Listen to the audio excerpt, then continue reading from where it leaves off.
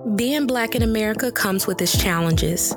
However, we understand that enlightenment through education is the oppressor's worst fear. By bridging the gap between academia and the people, our purpose is to equip you with knowledge that breaks down barriers during your journey towards truth and freedom. Welcome to the Black and Highly Dangerous Podcast. Yo, Dad, what's going on? What's going on? Nothing much. Finally getting back to work this week. I'm back at my research site after spending a nice 2 weeks relaxing, vacationing.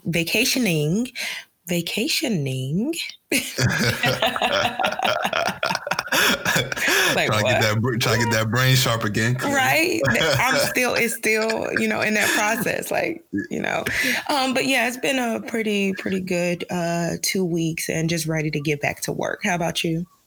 Yeah, same. I mean, last week, because I had the vacation the week before, so my last week was kind of crazy.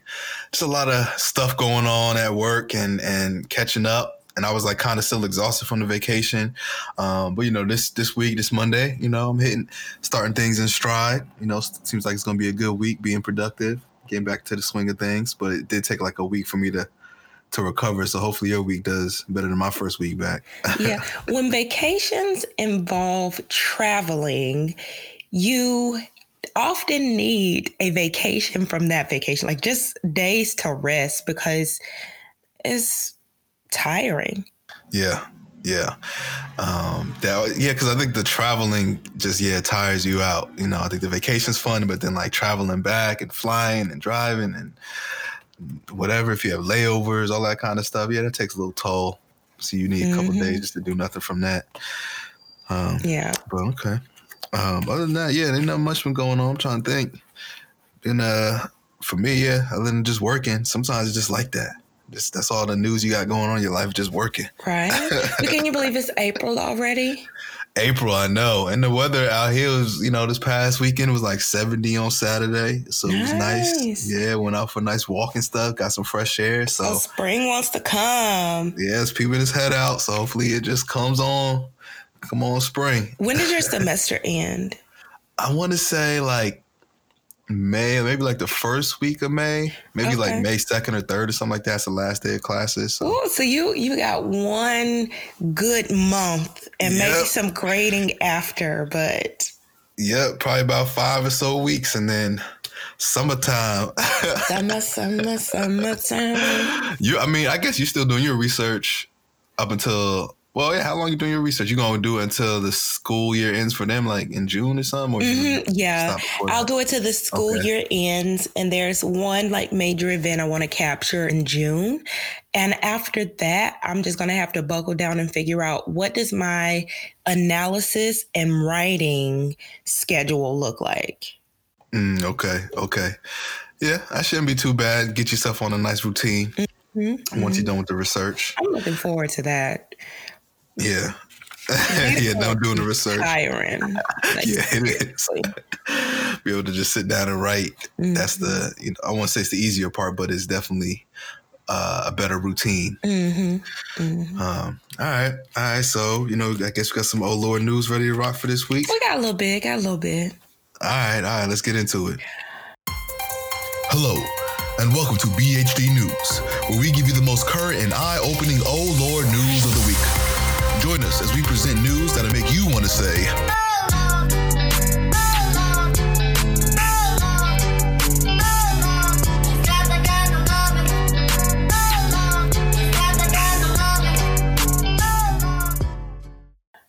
Okay, so this first story is actually very kind of alarming to me, especially given my dietary preferences. So Trump has recently threatened to shut down the Mexico border. And it might not seem like a big deal, but if you love avocados like I do, then this is some really big, oh Lord, news. Because if Trump shuts down the borders, then that's going to stop a lot of goods that are imported to the U.S., from fruits to vegetables. You're talking about limes, avocados, tomatoes. Some of those things are primarily come from Mexico. A lot of alcohol that's imported. So it's just kind of like summertime might look a little bit different for us if Trump actually does follow through with his threat to shut down the Mexico border. Oh, not the avocados, man. Not the avocado. Guacamole. For the bougie people, your avocado toast. Yeah, avocado toast. But, just think about even beyond that, like I said, the tomatoes, other vegetables, alcohol. There are some vegetables that aren't named, but it's kind of like these are things that would impact us. So you think about the shutdown that happened earlier in the year and how it had like a ripple effect for, other Americans, even if you were still getting a paycheck. Well, border closings and some of these other decisions will impact you as well. And even if it doesn't cause like a shortage or they never go away, it could mean higher prices, if there's greater demand, because right now I'm buying avocados for like 45 cents. They could be like $2, which they have been before. So just think about like you might be paying a little bit more for goods this summer or this spring if Trump actually does go through with the border closing. Hopefully, this guy Trump, man, I just feel like nothing ever goes right or feels better, like we actually gain from him being in office. It's just like everything is detrimental. It's like we lose money from taxes. Now we're going to lose avocados. This man is playing games. People losing their families. Like, it's nothing positive about this guy, man. Right. I mean, but he's still eating good. You know what I'm saying? His family's still profiting off of all of this. And it's us, the everyday Americans, that are most impacted by his egotistical decisions, because all of this is ego. Because the threat is about if Mexico will not stop people from crossing the border, he's going to close the border. Oh, my goodness. And it's probably going to make things worse. Yeah. This is how a lot of people making money over there. Now, all of a sudden, they can't make no money. So it's probably going to put people more in desperate situations, and they're probably going to come over again, just like what happened before with the NAFTA trade. This guy. Okay. Yeah. All righty. Okay, so this next story is pretty crazy. So I'm sure you've heard of climate change. Do you believe in it? There are some doubters. Yeah, I'm a believer. Okay. Well, recently, climate change has resulted in a lot of like mountains, which have a lot of snow and stuff like that. The snow has been melting. And in one instance, people have recently been discovering hikers who kind of passed away on the mountains. Well, climate change might turn Denali into a literal mountain of what? Dookie. What? Yes, because people hike these mountains, and where do they go? That is true. I know. As the snow starts to melt, so will the what. And they are expecting like a sludge of bowel movement to just start flowing down the mountain. That's nasty. Oh, man, that is nasty. If you live close there, that's a terrible experience, man. Oh, that's a terrible experience. You can just imagine how that is going to smell. So like, and that's so we talk about climate change. There are deniers. There are people that don't want to put policies in place, but like, there are real consequences to our decisions. There are. Yeah, this whole climate change thing. But that's crazy. A mountain full of feces, man, just sliding down to people's backyards. Yes. That's why, but yeah, I never think about it before. Like when people do hike up these mountains, there's no bathrooms up there, so that's true. That's really true to think about. Okay. That's interesting. Okay, this next story is a little bit tragic. So a 19-year-old African-American male by the name of Omarion Banks took a lift home to his new apartment. He was not 100% familiar with, the apartment complex that he had just moved into with his girlfriend. He was actually FaceTiming his girlfriend as he knocked on what he thought was a new apartment door.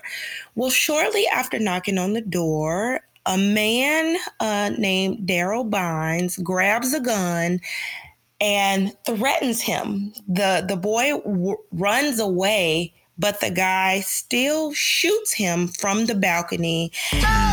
And the guy, Omarion, was apologizing, like, sorry, I'm at the wrong house. The man said, no, you not, N-word, you at the right house. And he shot 2 more times. Wow. That's sad, man. Mm-hmm. These people. So the man was arrested. I don't know if he's going to try to pull some stand your ground. I don't even know if Georgia has stand your ground. But in case people are wondering, the man that has been arrested appears to be African American to me, or black, or some variation of it. That's even why. Why you gotta take somebody's life, man? And especially if they run in and there's an accident. Like, what's wrong with people, man? Yeah, I don't know. It gave me, it reminded me of that Dallas shooting, but it also kind of reminded me of, like, the Trayvon Martin. It's kind of like, you can make a mistake. You're, in the wrong place, or, and people just like really overreacting. And I think the guy was arrested because Omarion was retreating. He was running away. He was apologizing. And in addition to his girlfriend who was on FaceTime with him, there were other witnesses that heard him saying, sorry, I was at the wrong door. So sad, man. This stuff with guns and making people feel like they the man or the woman, just taking lives. It's such a bad thing. Such a sad thing. And and rest in peace too. Like this whole Nipsey Hussle situation. Oh yeah. So sad too. I mean, that's been all Nipsey. Like, oh man, this is like, I guess this isn't.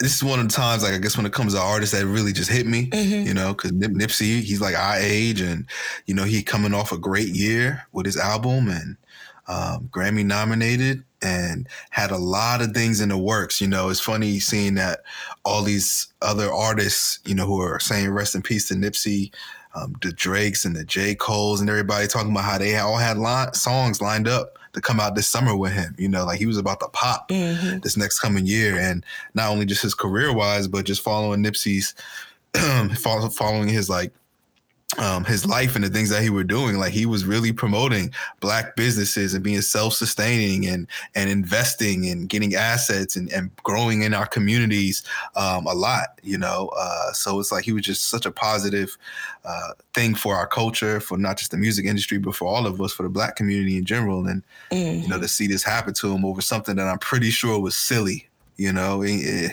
argument or what have you, to somebody take his life with gun violence is like super sad. They said that he actually tweeted like 1 or 2 hours before, like that having like the strong enemies is the greatest or something like that. I wonder if he was feeling that sense that people were out to get him. Yeah, I think it was something like that, like having the strongest enemies, the greatest film, or something along those lines. Yeah. And so, and it's shortly after, outside of one of his businesses, or I think it was a clothing store or something like that. He got shot, and it's just sad because, him and Lauren London, tight, of course, been together for a while and leaving behind 2 kids. He's a father. It's just super sad, man. Nothing's worth it. So I know everybody's mourning about that. Just to see a good person go, 33 years old. Yeah. And his album is great. Crazy. Yeah, it's crazy, right? And his album was very positive, talking about, motivating and building up our own communities and things from his life and his narrative. That's a tough one. So rest in peace, Nipsey, and sending positive energy and prayers to his family and his kids and all that stuff. I agree. Another thing I want to talk about too is this whole Cardi B situation. You heard about that? Oh, when they were like With her. surviving Cardi B. Yeah, I was curious though because that was interesting to me. I really never think about it before, but listening to the debate about Cardi B. So for those of you who don't know, Cardi B, an old video of her surfaced when she was kind of talking about how she had to grind and how she was hustling back in her stripper days.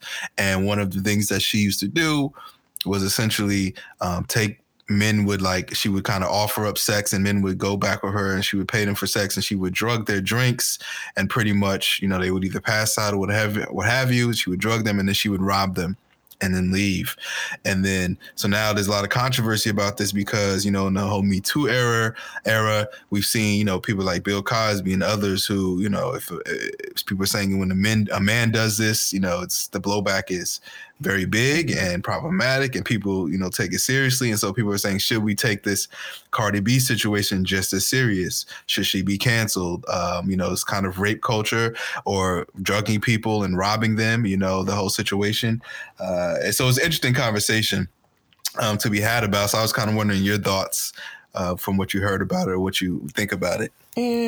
I feel like people are right to call her to the carpet. You know, should she be canceled? You know, I'm not going to get into that, but I don't think anybody should ever be too big that they cannot be called out for what they've done that's wrong. And I feel like I've seen debates on both sides, like, oh, you know, guys, because there was Rick Ross where he talked about like putting a Molly in somebody's drink. But if I remember, he got called out on that too.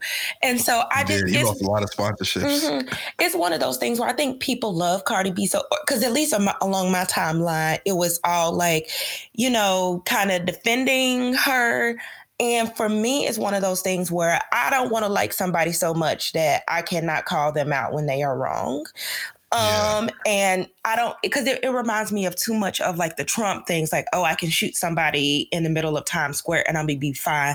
I don't care who you are. I don't want anybody to have that type of effect on humans to where they can do anything and people are going to find a way to defend it. So I'm going to say that is kind of where my sentiments about this come from.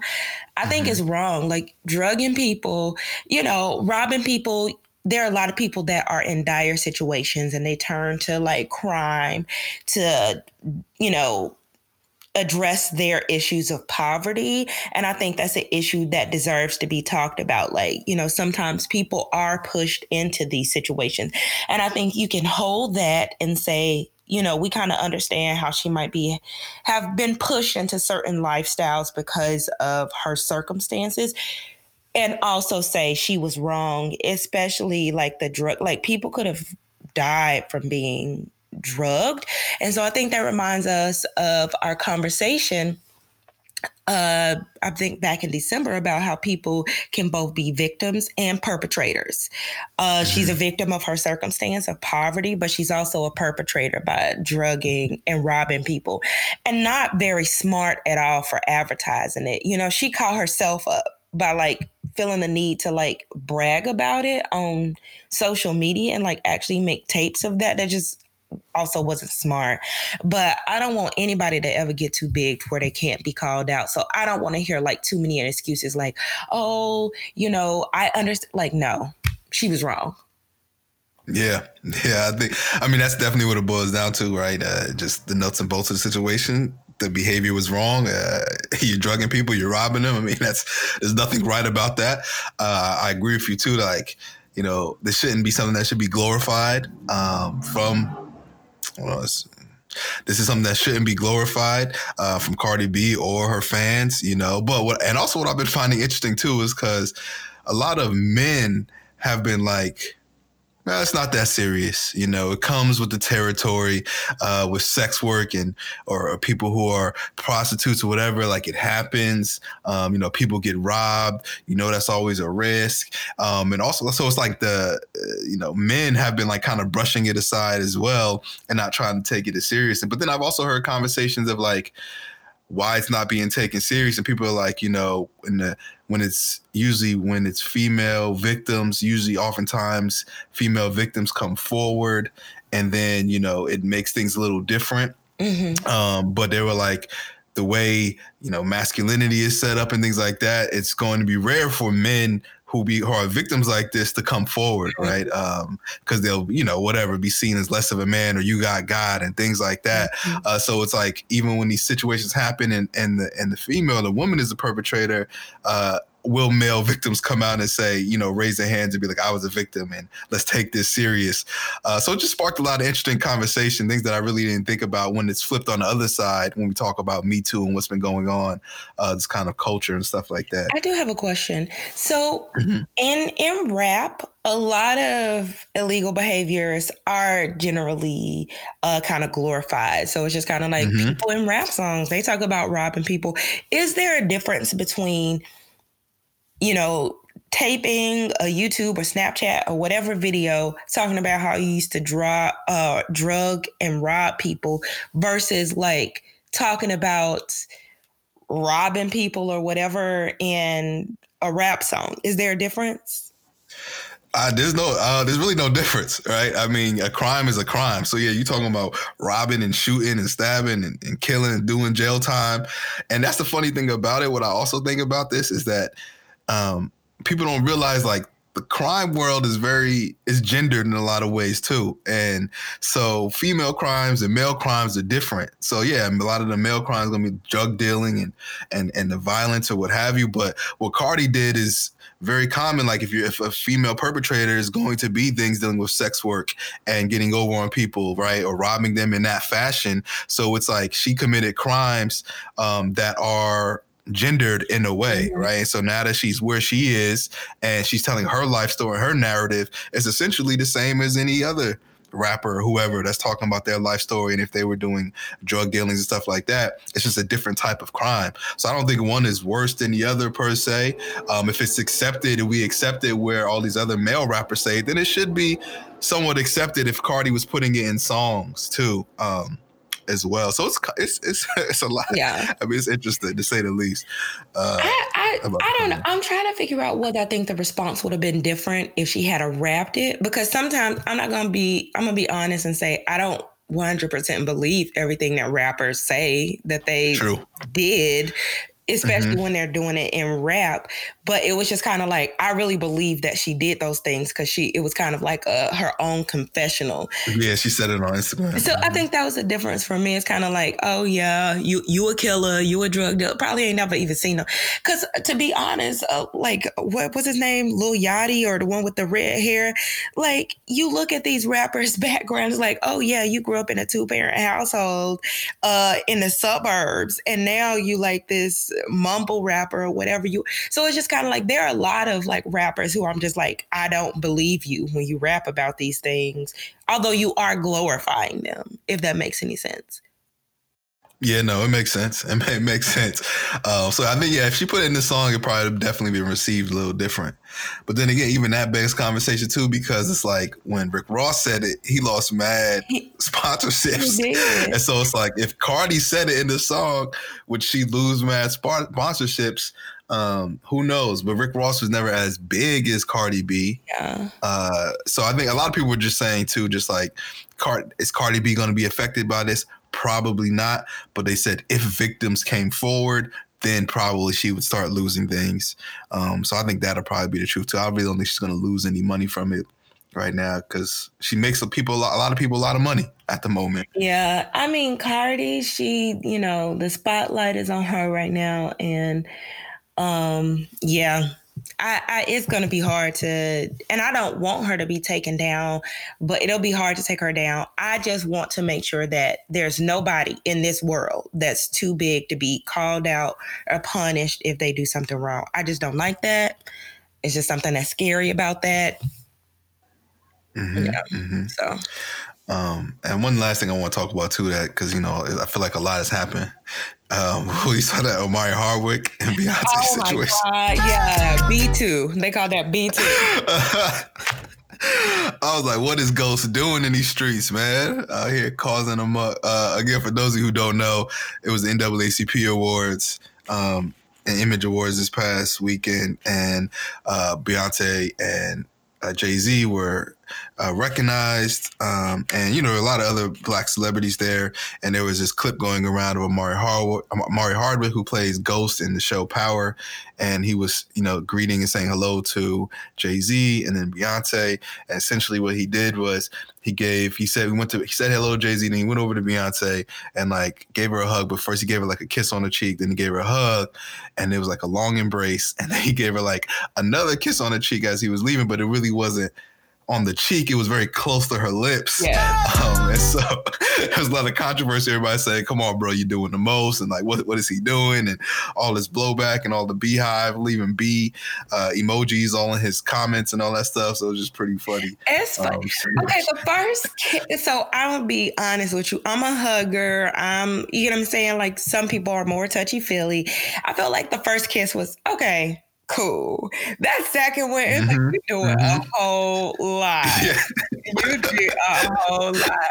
And the expression on her face, I felt like she was trying to hide it, but I think that bothered her too. Like, if you saw her, I don't know. Yeah. It looked like she was trying not to react, but I saw a reaction. Like, it was like a what the, you know what? Like, WTF. I saw it in her face too, you know, and I was looking hard. I was like, maybe I'm just seeing it, but like, because the first kiss on cheek was normal. Yeah. It was like definitely on the cheek, quick hug. But that second one was mad close to the lips. I'm sure he got a little bit of lip. Yeah. And she probably was like, what the hell? Yeah. You know, in front of all these people, everybody say hello. Jay's right there. And I'm sure if you would have said something to Jay, might not have went so well. So she played it cool, but you know, Omari he about to get it. I know he married and stuff like that, so I'm even wondering what his wife's thinking. Like, bro, what you over there doing, man? Well, you know what? If we're gonna talk about him, we cannot dismiss talking about the Biden controversy. Oh my goodness, yes. You want to tell the people about that? Yes. So recently, I think Arizona, either lawmakers, I think she had run for lieutenant governor. I'm not going to pretend to remember the title. But Biden had campaigned on her behalf. Prior to going out on stage, Biden put his hands on her shoulders, or she says, allegedly, you know, put his hands on her shoulder, kind of put his nose in the back of her hair, and I think also gave her like a kiss in the back of the head before she went out, and she didn't like it. And this was also followed by the fact that there are lots of like little clips and videos of Biden doing this to lots of other women at like large events, the hands on the shoulder, the kind of nose in the hair. And I've seen that before. Like if you just Google like, you know, Biden touching her or something like that, you'll probably come across a lot of memes where like, I think before the Me Too movement, it was kind of a joke of like, you know, Biden kind of like creepy a little bit. But I think now in the Me Too era, people are like, this is really inappropriate. Because I remember people, at least in my online message board community, like people joking about Biden, like doing things like that. But now that like Me Too and we're like really discussing like what is appropriate and what's not, all of these incidents are like, Biden, I don't know about you. Yeah. It's a bit wild. You know, he's being accused of these things. And I think, it's funny how like time changes things, because few years ago, we looked at it like, oh, you know, everybody's either joking about it, it's not that serious, or like, come on, bro, what are you doing? But now when people address these things or it comes up, it's a different lens, and it's not taken so kindly. And so he had to come out. I think he did come out and like issue a statement pretty much saying that like, you know, he was probably wrong, and you know, you need to take, when women come out and say these things, you know, take it seriously and really consider and be careful of your actions. So you know, his response was good, but it's like if you've done it, I didn't know I just knew it was the one woman that has come out in Dubai. I know this was like a behavior of his. That's something he always did, which is now raises my eyebrows a little bit more. Like, okay, bro, what are you doing? Yeah, and like I said, you can find videos, and I just Googled because that was I don't want to be dismissive of Lucy Flores's position. It was the Democratic nominee for Lieutenant Governor of Nevada, not Arizona. So I had the title correct, not the state, and her name is Lucy Flores. Okay. But yeah, it's crazy, and it doesn't look very good, especially when you put it within the context of him. I think going so hard at the Anita Hill. What do you call that? Like the investigation of like the Anita Hill, Clarence Thomas incident that she spoke about.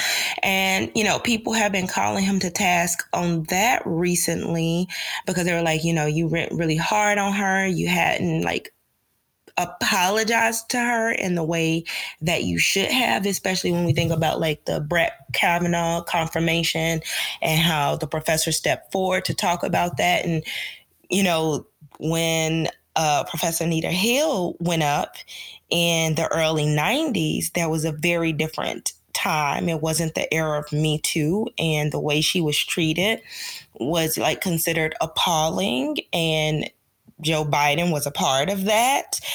And I think people really started like looking at him sideways when the Brett Kavanaugh investigation and confirmation came up, because it's kind of like, we're at this place again, and now we have a very different tone to, how we're investigating these allegations. So I think his touchy-feeliness looks 10 times worse when you put it within the context of, I think, the way he handled the Anita Hill investigations. For sure.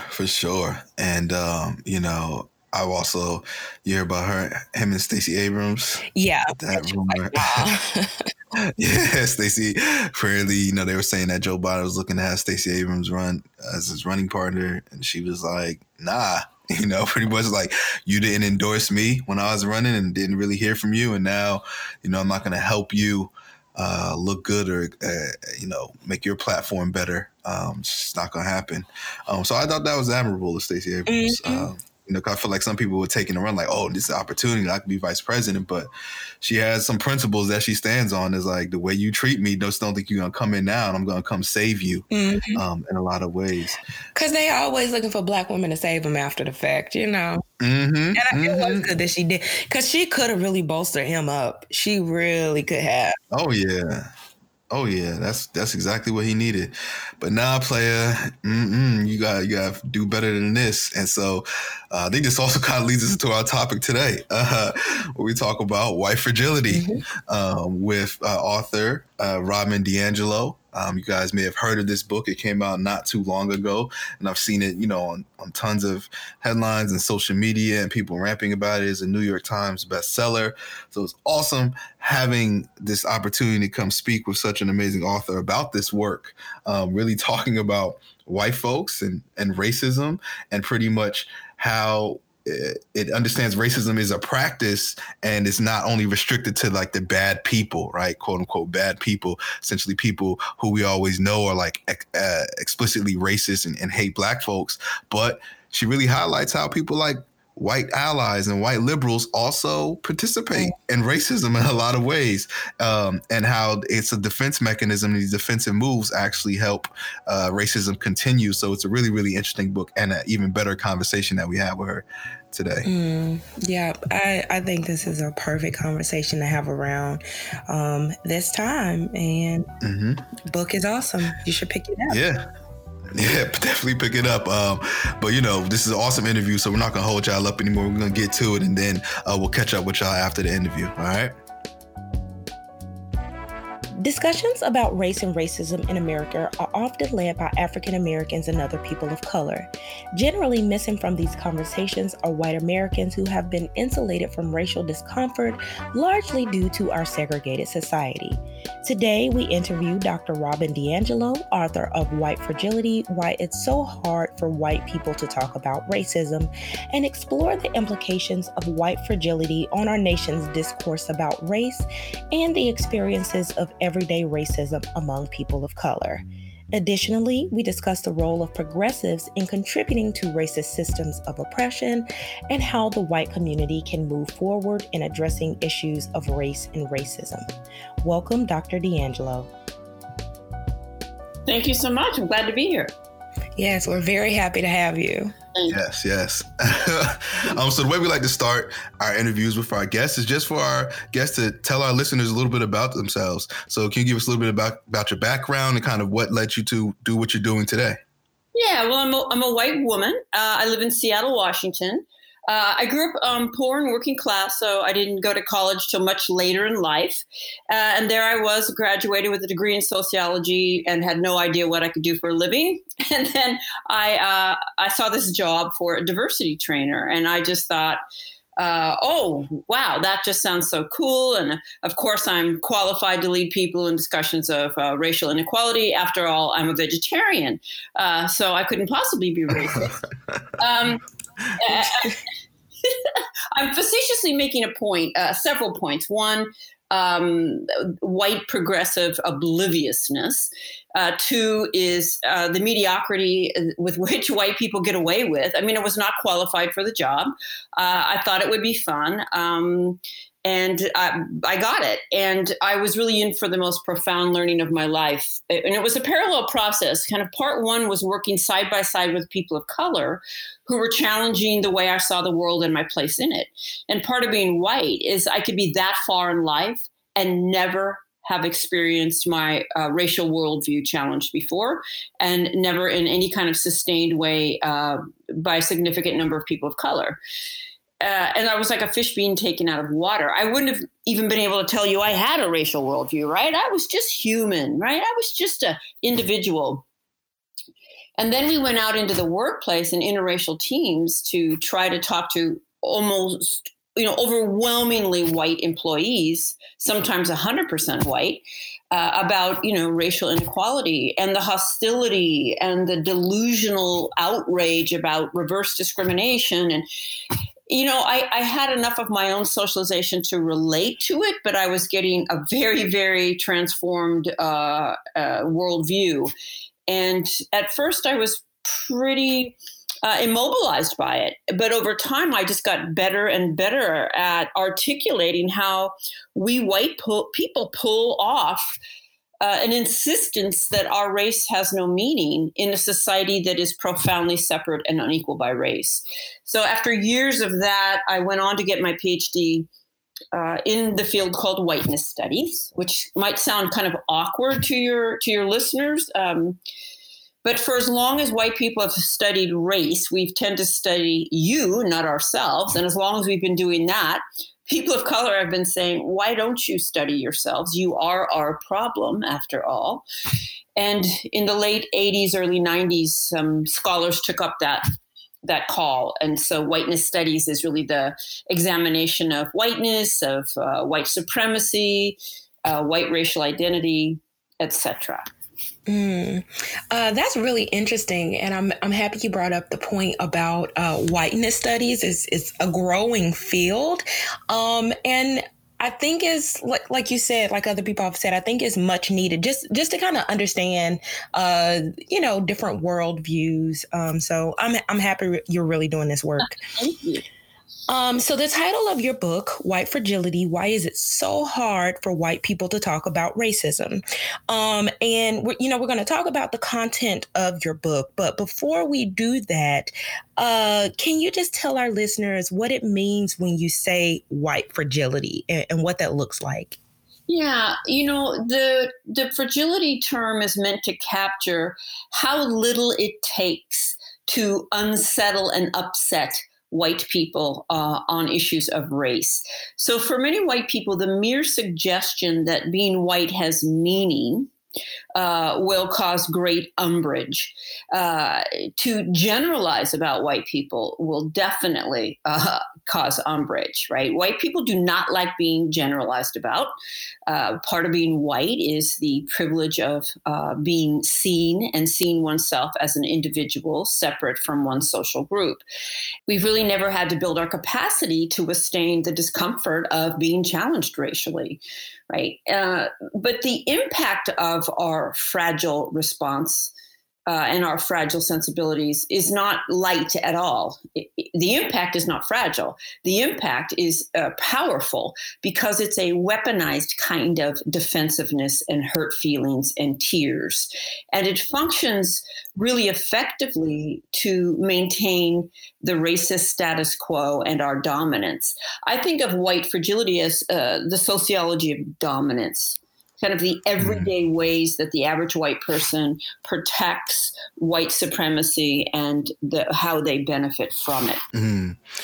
It's interesting because even, the term white fragility, and even when we talk about racism and racist, right? I think the first image that comes to mind are, of course, maybe post before the civil rights and extreme racist and Ku Klux Klan and that extreme kind of explicit form of racism. But in your book, you mentioned that, and I think you state that white progressives cause the most daily damage to people of color when we talk about these issues of race and racism and having this conversation.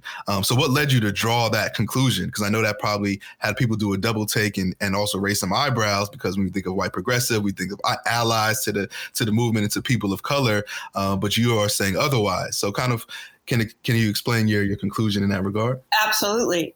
Just before I do, I want to just add a piece about what I had said earlier about the umbrage white people take at being generalized about. And I want to be really clear. Yes, I am an individual. I am also a member of a social group in which you can literally predict whether my mother and I were going to survive my birth based on my race.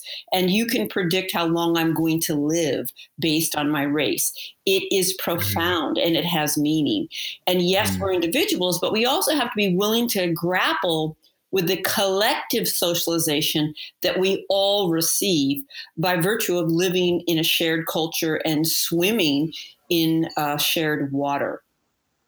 The reason that I like to kind of, let me put it this way, white progressives are my specialty. And that is because I'm a huge white progressive and I understand the consciousness. And earlier when I, facetiously said that I thought my vegetarianism, qualified me as free of racism, I was being facetious, but not completely, right? We tend to be incredibly sure that it's not us, right? So first of all, white progressives are most likely to be in the lives of people of color, but we see ourselves as free of racism. And so we're not receptive at all to receiving feedback on our inevitable, but often unaware racist patterns. We can be incredibly arrogant, incredibly certain, and really lack humility. I think white progressives can be the hardest to try to talk to about what we're saying and doing that is not actually conveying what we think it conveys, right? We tend to put all our energy into making sure you see us as free of racism. Of course, none of the things we think are doing that is probably convincing to you, but we don't know that, right? So all our energy goes into kind of self-image, and none of it goes where it needs to go for the rest of our lives, which is ongoing, continual education, mistake-making, risk-taking, humility, vulnerability, and ultimately strategic, intentional anti-racist action. White progressives seem to think that niceness is enough. Right? Just smile at, people of color when you walk past them, and that shows that you're free of racism. So that leads to another point you raised, which is what we think a racist is. Yes, there are avowed, what I think of as card-carrying racists. They march in Charlottesville. I think our president is quite proud of his racism. Like everybody else, he will deny he has it, but he uses it quite effectively and strategically. I am not an avowed racist in that really the only difference I see between Donald Trump and myself, because I recognize what comes out of his mouth. It's not like I haven't heard it. It's not like it also hasn't been planted in my head. But I'm really, really working to challenge it where I see him as embracing it. Right. But this idea that racists are always individuals, which of course obscures the system of racism. A racist must be aware that they're racist, which then, of course, denies the power of implicit bias. And they must intentionally seek to be mean to somebody based on race. So individual, conscious malintent across race. And that definition exempts virtually all white people from the very system we're in. And that we, are invested in, quite frankly. So if that's my definition of a racist, and you just suggest something I've said or done is racist, no matter how diplomatically you try to say it, what I'm going to hear is, you just said I was an immoral person. You just said I was a deliberately mean person. And now I'm going to have to defend my moral character. It just so beautifully sets us up to refuse to engage. And to be defensive. And that in turn polices you into not going there with us, lest you risk more punishment. So, in thinking about the pushback you probably receive and engaging with white people about these ideas. So for our listeners, again, you've been, been a consultant and a trainer for over 20 years on issues of race, racial and social justice. And, you've just talked about some of the challenges that some people face when, you kind of confront them with maybe their ideologies or even their behaviors. And so I'm interested in listening or hearing more about the challenges you face in talking about racism with white people. And, also how do you overcome those barriers? Yeah. The first challenge it came to my mind when you thanked me for doing this work, and I appreciate that. And there is a dilemma in me as a white person doing this work, right? Most people, if you ask them, how often have you had a teacher of the same race as yourself, and how often from a different race? Most white people overwhelmingly will say pretty much always I've had a teacher of my own race. And people of color, pretty much the answer is seldom and sometimes never, right? So over and over, the archetype of the holder of knowledge, right? The authority, the disciplinarian is a white person. And so here I stand in front of people every day, yet again, right? Like every other pretty much leader or authority, as certified by dominant culture, as an expert on race, no less, right? So as I stand there, I know that I am reinforcing whiteness, right? I am reinforcing all of that for everyone who's listening to me, whether they're conscious of it or not. At the same time, based on the power of implicit bias, white people are more likely to be open to hearing it from me than they would be from a person of color. So you've got this kind of, as Audre Lorde calls the master's tools dilemma. On the one hand, I am centering whiteness. On the other hand, I'm using my position to challenge it, right? Because in a tricky sleight of hand, whiteness stays centered by being unmarked and unnamed, right? It's the backdrop that's never identified. You have race. I don't have race. You're a special, particular kind of human. I am a universal, unmarked human, right? I mean, I could go on about how whiteness remains unmarked. So to decenter it, you have to expose it, right? So it's a both and constantly that I'm navigating. But for me to not use my position in that way is to really be white, right? And I'm just not going to be silent and maintain white solidarity on it, even though part of the price is the reinforcement of it. So that's one dilemma, right? And it's certainly one that people of color notice and sometimes understandably feel some resentment for, right? There's not much I'm saying that hasn't been said for centuries by people of color. And so much of what I'm able to articulate about what it means to be white rests on the brilliant mentorship and work of people of color. You know, as an insider to whiteness, I do have an understanding that you can't have. But I think people of color understand what it means to be white to a degree that I never will. So you've got all those tensions. And while white people are a little more open to hearing it from me, you know, we're not that open. So pushback, of course, is taking umbrage about, being generalized about, finding, you know, one thing to dismiss the whole presentation on, right? You didn't tell me the answer. You didn't tell me what to do. You didn't identify your gender pronouns, so now I don't have to listen to you. I mean, the left can be as vicious as the right, quite frankly, in really different ways. So it's incredibly difficult to get the arguably most complex, nuanced, and sensitive topic in society, to get that right by everybody, right? I mean, there's no way I can get this right by everybody. I just try to get it as right as I can, as often as I can, by as many as I can. And I can't trust myself to determine that, right? I have to be accountable, in particular to people of color. White people's feedback at this point doesn't carry much weight for me, because I think most white people are not actually informed enough to be able to give good feedback. And if a white person is upset by my talk, honestly, I probably gave a really good talk.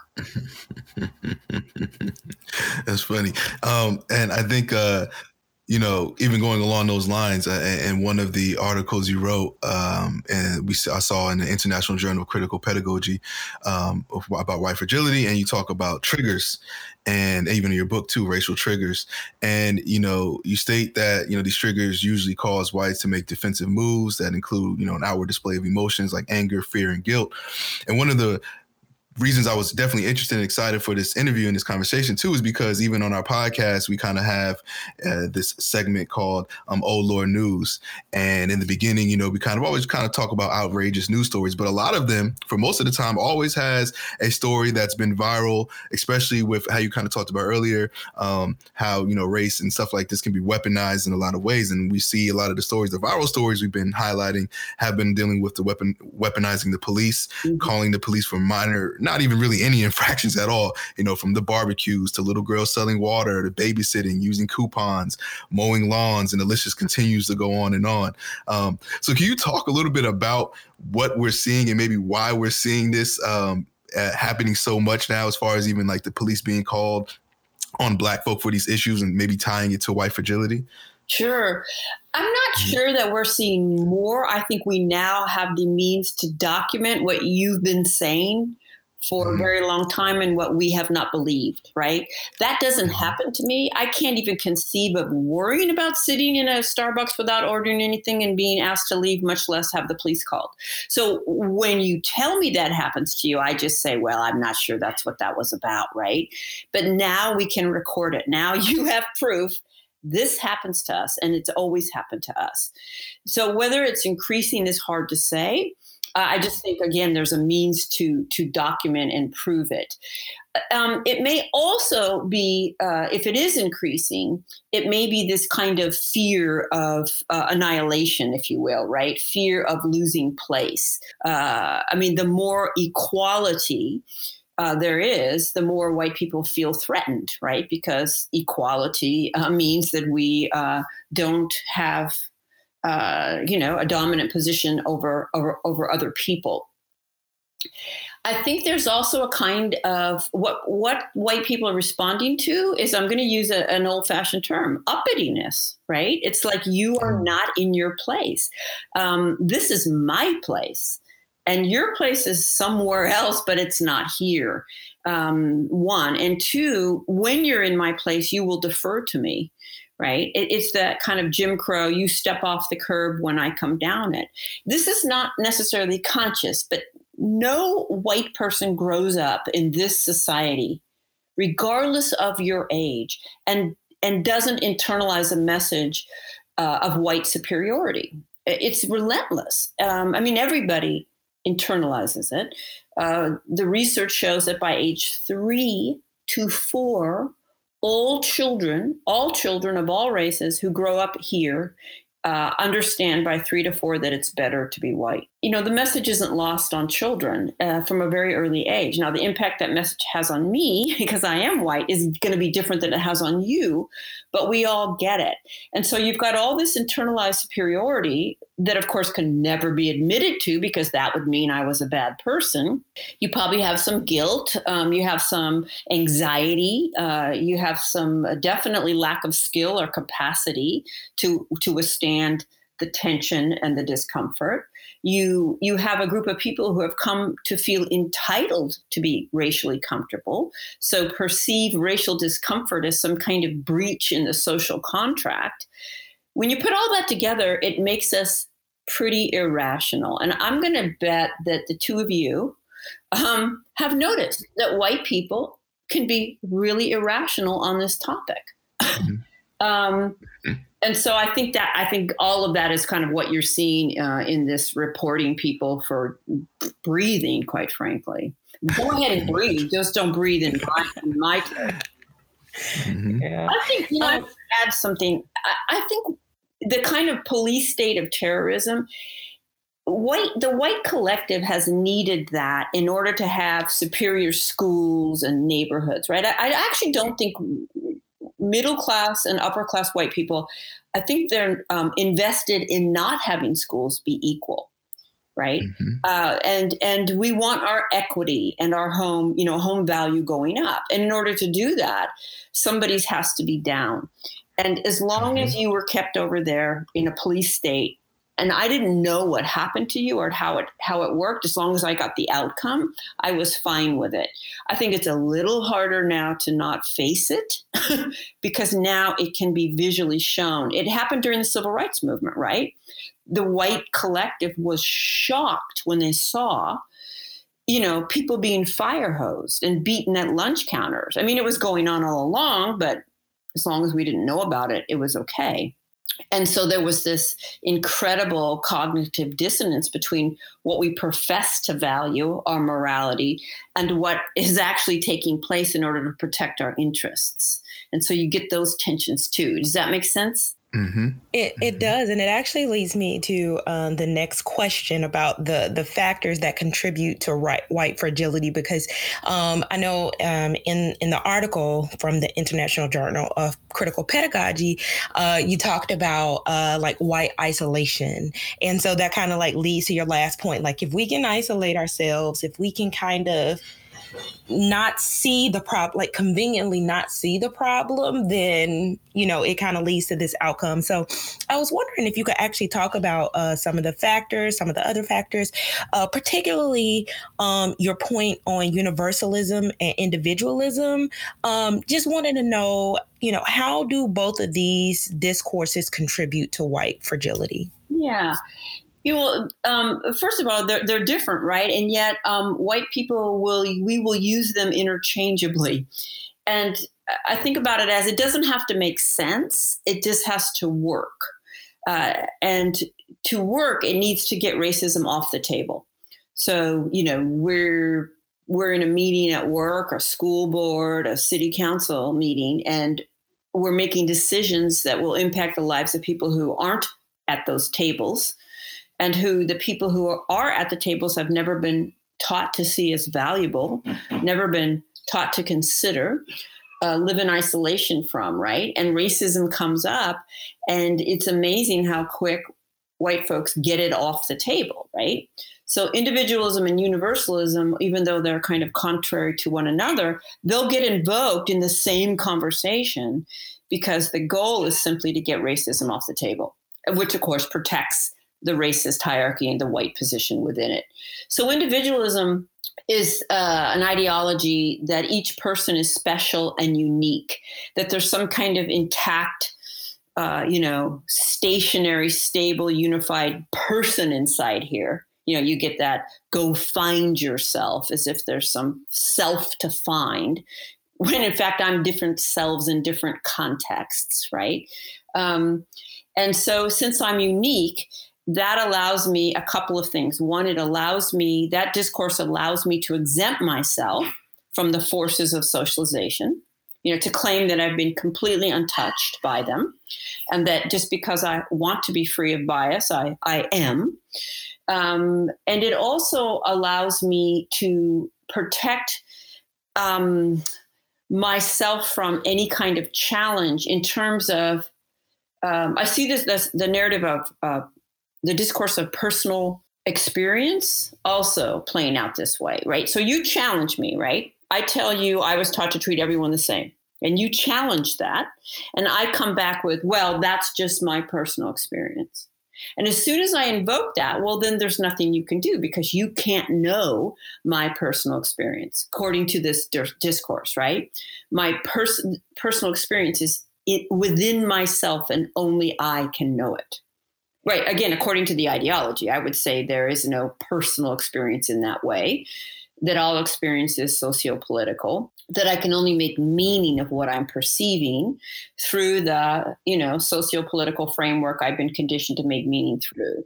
But that narrative allows me to pull all that off, exempt myself, and then protect myself from challenge. And I know you guys are at SUNY New Paltz, so I know I can speak about these kind of post-structuralist terms. I have to do that a little more accessibly when I'm in front of a mainstream audience, but I'm assuming you're tracking me on that. Okay. And then universalism is that kind of, in a really simplistic way, individualism says, why can't we all be individuals? In other words, why can't we all be different? Why do we have to proceed as if race had any meaning, right? My race has no meaning. I'm unique and special. And universalism says, why can't we proceed as if race has no meaning? Not because we're all different, but because we're all the same. Because we all bleed red. We're all red under the skin. We're all God's creatures. We're all human. On and on and on. Right. And so there is no specific experience that can be engaged with in any meaningful way. Right. So your race has no meaning. My race has no meaning. Now, the presumed human experience, of course, is the white experience, right? In reality, I have been taught to see you as having a specific perspective, and I just have a universal human one. This is why Robert Altman makes films that are universally accessible to everybody. Steven Spielberg, and then Spike Lee makes Black films. And while, Hemingway and Shakespeare and Louisa May Alcott write books that are universal, but Toni Morrison writes, about the Black experience. There's no white experience. The white experience really human experiences stand in for white experience. Richard Dyer, who's a film critic, talks about that as the God trick, that white people kind of just proclaim reality from some disembodied position, right? Like white men don't speak as white men, they speak as humans. Anyway, so that's kind of how universalism functions and what it grants to white people. Neither of those are really, really authentically applied to people who are not white. Yeah, and that's interesting because even like looking at some of your work, and one of the things I think that you said you've noticed during your experience of giving talks and consulting and stuff like that is kind of your experience, something known as what you call the rules of engagement, which you said is rooted in white fragility and kind of the experience of how white people should feel as far as getting feedback on things of having conversations centered around race or racism, and how predominantly these feelings come about within them of things that they should be said, like not giving feedback on the racism under any circumstances, or talking about it privately, or giving it back immediately. These kind of set standards to make white people feel more comfortable when having these conversations. So could you just talk a little bit more about this rules of engagement you found and how you overcome these or bring this out when you have your workshops and discussions? Sure. And again, I imagine you've come across these unspoken rules of engagement that apparently you should know. It came about in a few different ways. One is just how often people will gather to be educated on racism, but the moment you actually try to help them see how their own racism is manifesting, then, white fragility erupts. You can never suggest that it's actually that person who's participating. We're back to the good, bad binary. I mean, that functions so powerfully and so effectively, and yet it's so simple. It's brilliant, right, in that way. And that article actually came out of a experience where I was the director of equity, a co-director of equity for a large nonprofit, and there was a meeting, and I met with the white group afterwards. It was a very progressive organization. We had racial affinity groups, and I met with the white racial affinity group. And, I didn't very delicately say the following. I said, "Oh my goodness, you and you," I pointed to, I named them, I'm not going to use their names. "Your whiteness was really showing in that meeting." And I was about to tell them what I had noticed. But I didn't get that far. All hell broke loose 3 hours later, and just tears and tears and tears of every, you did it wrong, right? And every rule that I list there basically came out in that 3 hour session that had to come following the fact that I had named their whiteness and not done it correctly. Although, I'm being facetious again, but I think the cardinal rule really is, there really is no right way to give white people feedback on racism. We don't want feedback on racism. And because I'm in this work, I'd be working with a lot of organizations, and there was always all this talk about having to build trust. We have to make sure there's trust. We have to create a safe space, before we can have these discussions. And I spent some time asking every white person I could, tell me what it is you need to trust will or won't happen, right? What is it? And really, they couldn't really tell me other than, and I'm going to put this in my own words, but it always seemed to come down to was, I need to trust that you won't think I'm racist before I can engage in a dialogue about racism. And, I just say, well, let's let go of that. I think you're racist. I mean, let's just start there. I'm racist, right? I think all white people are socialized into a racist worldview, patterns, investments, assumptions, frameworks. I mean, it's the water we're swimming in. So let's just start from that premise. You won't fool me, and it's actually incredibly liberating and transformative to start from that premise. I can't tell you how liberating it is to just start from the premise that, of course, you've been thoroughly conditioned as a white person into a racist worldview, racist patterns, racist investments, and investments also in not seeing any of those things. And so once you just accept that, you can stop defending, deflecting, denying, hoping you won't notice, explaining, and just get to work trying to figure out, well, what does that socialization look like in my life? How is it coming out in my relationships, in my work? That's actually exciting. But the current paradigm just doesn't allow for that. The current paradigm can only reject any suggestion that a white person could be involved in racism. That's really insightful. So in thinking about everything you just talked about, how do we move forward from here? Like, in other words, what are some of the practical applications of your work? And what suggestions do you have that you would give to universities to address white fragility? Yeah, I mean, it's the first thing I want to use an analogy. It's a lot like water dripping on a rock. That's how it's been for me. It's taken years. I mean, I didn't understand it the first time I heard it, the second time I heard it. And even now I slip back. I think the last chapter I share a recent example of my own perpetration of racism towards a coworker. I'm very confident as a result of this work that I perpetrate less racism, which means I do less harm. And that is no small thing, because less harm could be one more hour on your life that you didn't take home my indignities and slights and spend a lot of time agonizing over whether it was worth it to try to talk to me about it or not, right? Less harm is no small thing. It leads to less stress, which leads to people living longer. I'm sure you know that the difference in lifespan has to do with stress-related diseases between white people and people of color and Black people in particular. So it has to be sustained. That's the first thing. And I mean, the bottom line, I mean, if you could get white people to actually come from that premise that, of course, they have these patterns, then they would actually be not only receptive to you helping them see them, were you on the occasion to choose to do that, but they would be grateful for it. They would understand the risk that it took, that there's a history of harm.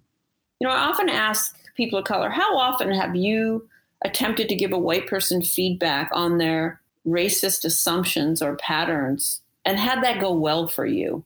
You know, and they laugh, you know, like never, or, you know, or maybe once or twice. And so I just say, so, I mean, what would it be like if you could? What would it be like if you could just say what you're thinking and feeling and had us receive it with grace and reflect and seek to change?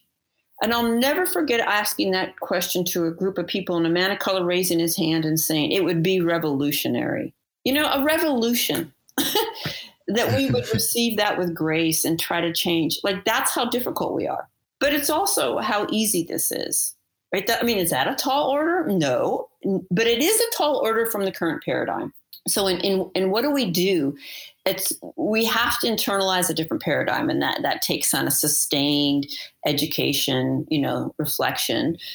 I think that the reason the term white fragility has been useful is it kind of preempts some of that behavior, so that when it starts to come up, you have some language to push back on it. And you have to get racism on the table. Right. And you have to be able to keep it on the table. And white fragility keeps it from the table. Ibram Kendi, I'm not sure he's an Africana Studies scholar, won the National Book Award for his amazing book, Stamped from the Beginning, The Definitive History of Racist Ideas in America. He's a Black scholar. He basically says a racist policy is any policy with a racially unequal outcome. Well, that would basically make all policies in education racist policies.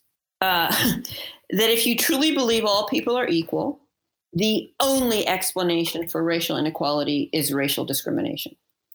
So get all your policies on the table and try to challenge how are these policies reproducing racial inequality, and then therefore how can we change them? Maybe those are the top of my head. That's really good. And just because as I'm thinking about, you know, the work you do, and I know you've been doing consulting, stuff like that. So because I have a lot of friends that are in I'm in academia, and I also have a lot of friends that are in the corporate world, and, you know, and they're Black like me. And a lot of times we have tons of conversations about the microaggressions or the things they experience while, on the job. I think I was looking at one of your talks. I think it was a C-SPAN one. You kind of gave the example of, I think it was a friend of yours or associate of yours that was moving to a particular community and felt that it was dangerous and they needed guns, but largely because people of color were living there. And that's actually a common conversation that I have with my friends and colleagues that are in the corporate world and people living in certain neighborhoods and saying, oh, I couldn't live here because it's too quote unquote urban, or because it's particular crime rates or the school system, et cetera, all these kind of racially coded language. And they know what it is when they hear it immediately, but they don't address it. And then they kind of bring it home with them and then have these conversations. And even how you said doing less harm, like having an hour less of having to dwell on these things. I think it's just important, right? Of just understanding or creating a space where you can have these conversations with grace or without any other issues, and things along those lines. So do you have experience? Like, I guess you probably do, but just curious to know, even for our listeners, of speaking at, I don't know, corporate workshops and stuff like that, and having these conversations with people who might not be as progressive maybe, or in these kind of settings where they're more likely to have these kind of conversations. Yeah. Well, I have several thoughts of that. Well, first one, I just want to say I've never seen whiteness so fiercely protected as it is in academia. And I'm in either form, corporate America or academia. I actually think if you cannot grapple with these issues with any kind of nuance, you're not qualified to do anything. You're not qualified to lead. You're not qualified to teach. You're actually not qualified to sit at the reception desk and greet people, right?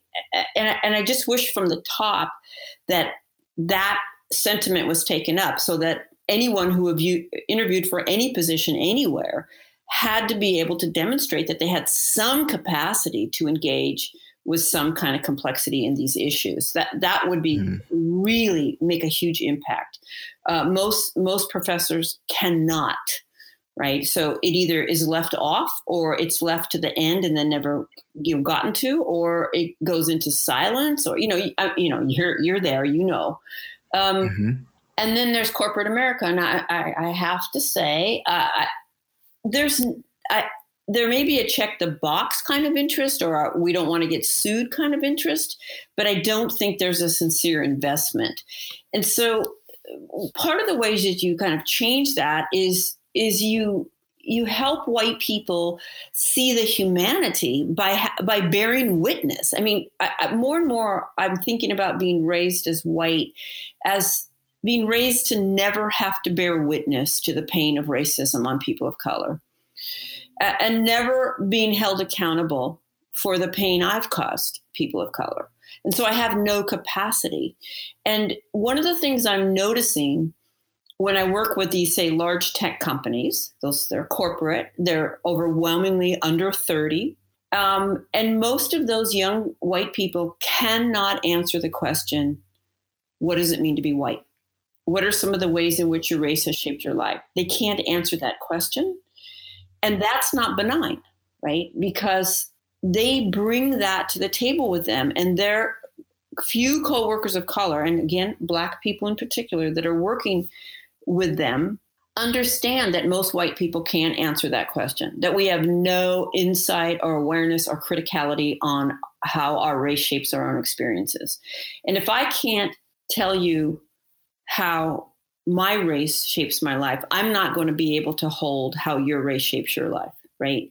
I'm going to have no ability to hold an alternative experience to mine because I don't even know what mine is, right?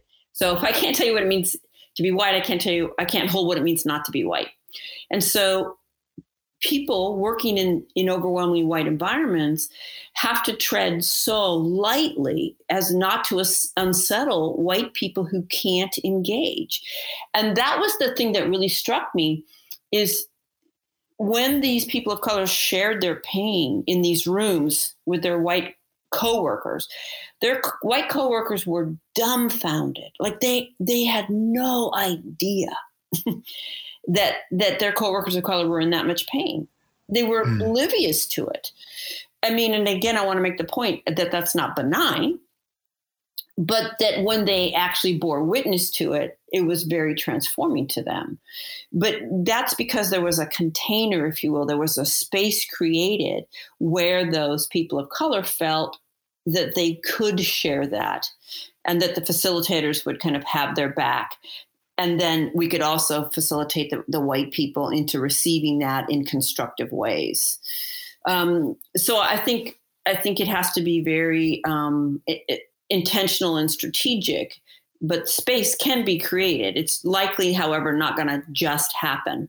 Thank you for your thoroughness and thoughtfulness in all of the responses. I've gotten a lot from this interview, and I really hope our listeners do too. Is there anything that we didn't cover that you'd like to address? Anything you'd like to add that maybe didn't come up earlier? Well, thank you for that question. Would you say the majority of your listeners are white, or do you know? They're probably Black. Okay. More than likely they're Black. Although I will say that, at home, so I live in the Midwest, I have come across a lot of my husband's friends who are not Black, who do listen and share. So, they do it because they know me, but hopefully it's kind of spreading it to some other people too. Yeah. Well, I had a thought. I realized something that you'd asked kind of how white people can take this on. One of the ways I try to do it, right? So you're they're having a conversation. White people are going into that kind of danger narrative. I wrote a piece called "Stop Telling That Story." Danger discourse and the white racial frame, like how white people kind of reinforce white supremacy through these stories. So there's a couple strategies I use, and I try to point the finger inward, not outward.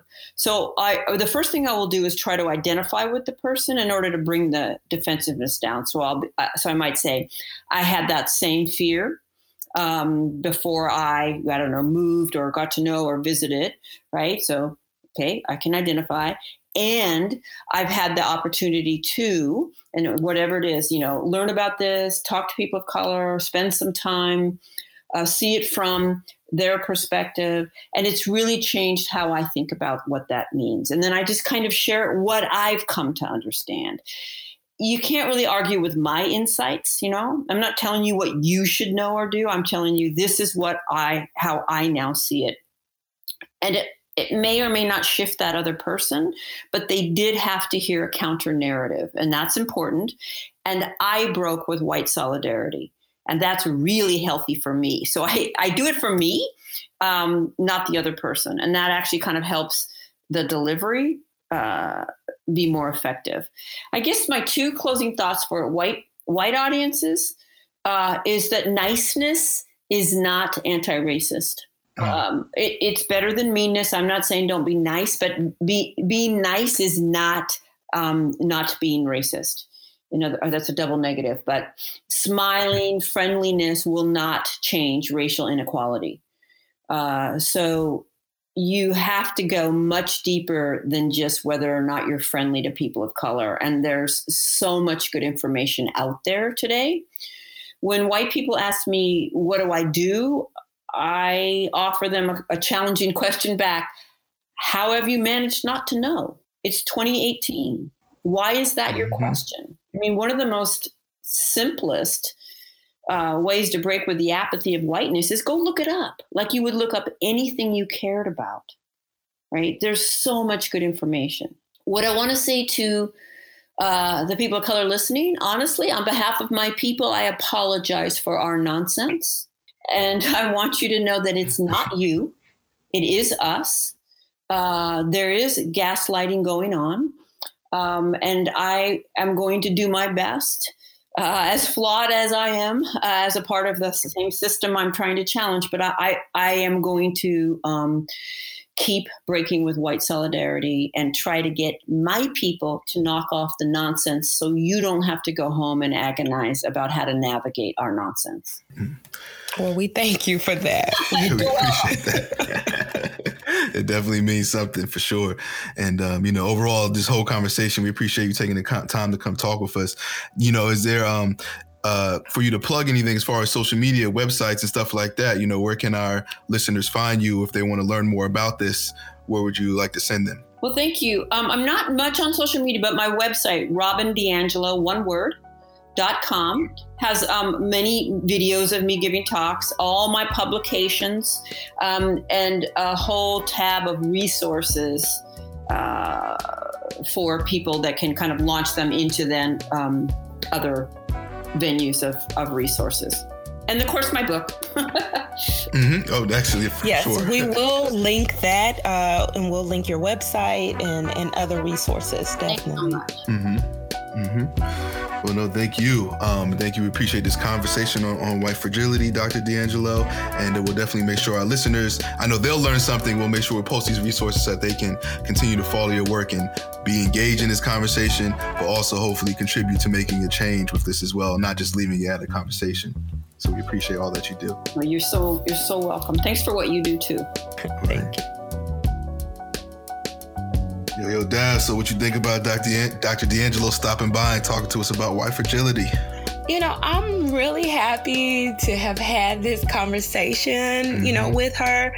So she kind of mentioned how, it's a double-edged sword, that she is a white woman who has these conversations. So in one way, it's centering whiteness, but on the other end, it is so important to have white people who are willing to speak truth to power, as some people would say. Mm-hmm. So just really, and that she's even willing to like be like self-reflective. And you know how she talked about her story, you know, the progressive, you know, white persona, and how difficult it is sometimes for even progressive white people to like see past their progressiveness and like see some of their problematic probably ideologies and behaviors. So it was good.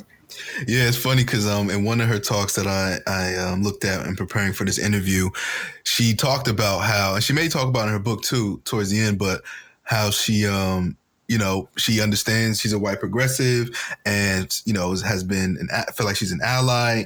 And in doing that, I think there was a situation where she was at a meeting and, you know, there was a black woman with dreads, and then, you know, somebody said something, and then she like mentioned something about her hair, you know, as in joking, trying to show the black woman like, yeah, I get, you know, what they're missing. Like I see it from your eyes or whatever.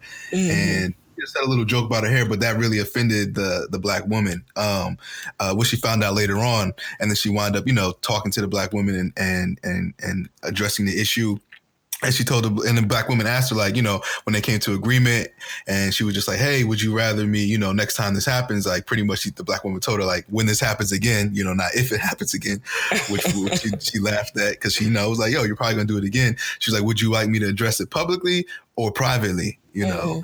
And Dr. DiAngelo said, you know, she took the response that most people would say, instead of saying privately, she said no, publicly, you know, because I would accept it, you know, humbly and understand, accept the, you know, the feedback or whatever, but it's also so other people would see too, you know, who may not understand what they're doing is wrong, or other white folks that are in the room or in that space, you know, which I thought was very interesting, that she's still, even to this day, doing this for, you know, over a couple of decades, still finds herself, you know, having to challenge this and readdress these issues of notions of race and racism just in the daily lives that can still be problematic. She actually said she had a quotable. We probably gonna have to put this on the website, create a meme out of it.